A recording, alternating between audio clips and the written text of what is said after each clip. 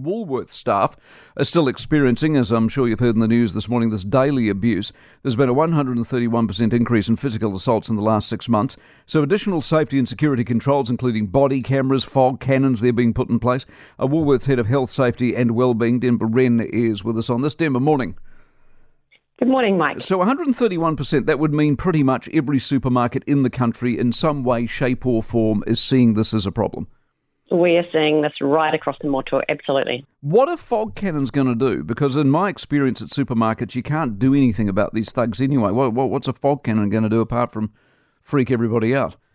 Well, fog cannons are really in place for stores that have had multiple break and enter events. And so they are activated only in the event of offenders entering the store. And following successful implementation, we're looking to deploy further across the network.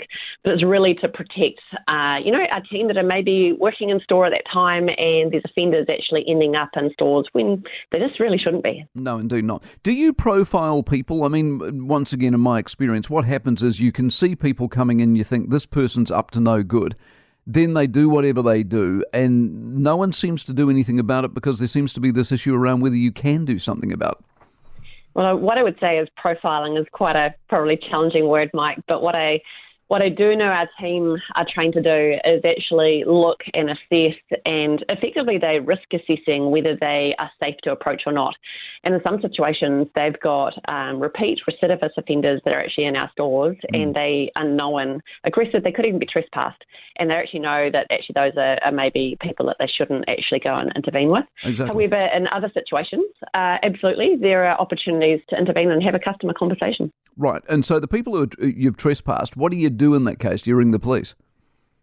Well, that is actually police protocol, is for us to call police, and it then depends on whether they've got units available to actually. Well, that was the next problem. Do they do anything about it? Well, we do know that actually the variability for police turnout depends on actually how many units are available and what else is happening in the community. But actually, if we have very serious, high-end level events, we're getting very good support from the police. Are you seeing, we've got to be careful with them, 131%, the serious stuff, the really, you just can't tolerate it stuff. Is that increasing or is that getting better? Yeah. No, so we are seeing an escalation in the nature of the type of events and the serious assaults.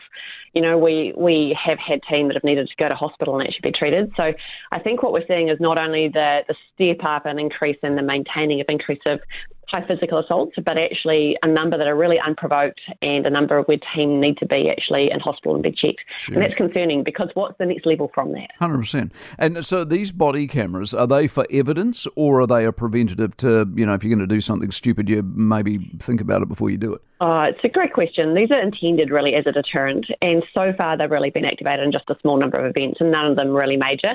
But we are seeing when team are activating them that actually there is a behavioural change from either those offenders or customers, knowing that they're actually not only being watched, but their audio is also being recorded. And what about the business of recruiting? I mean, who would want to work in a supermarket if you know that each day you go to work being a bit nervous because you've got to deal with people you don't want to deal with?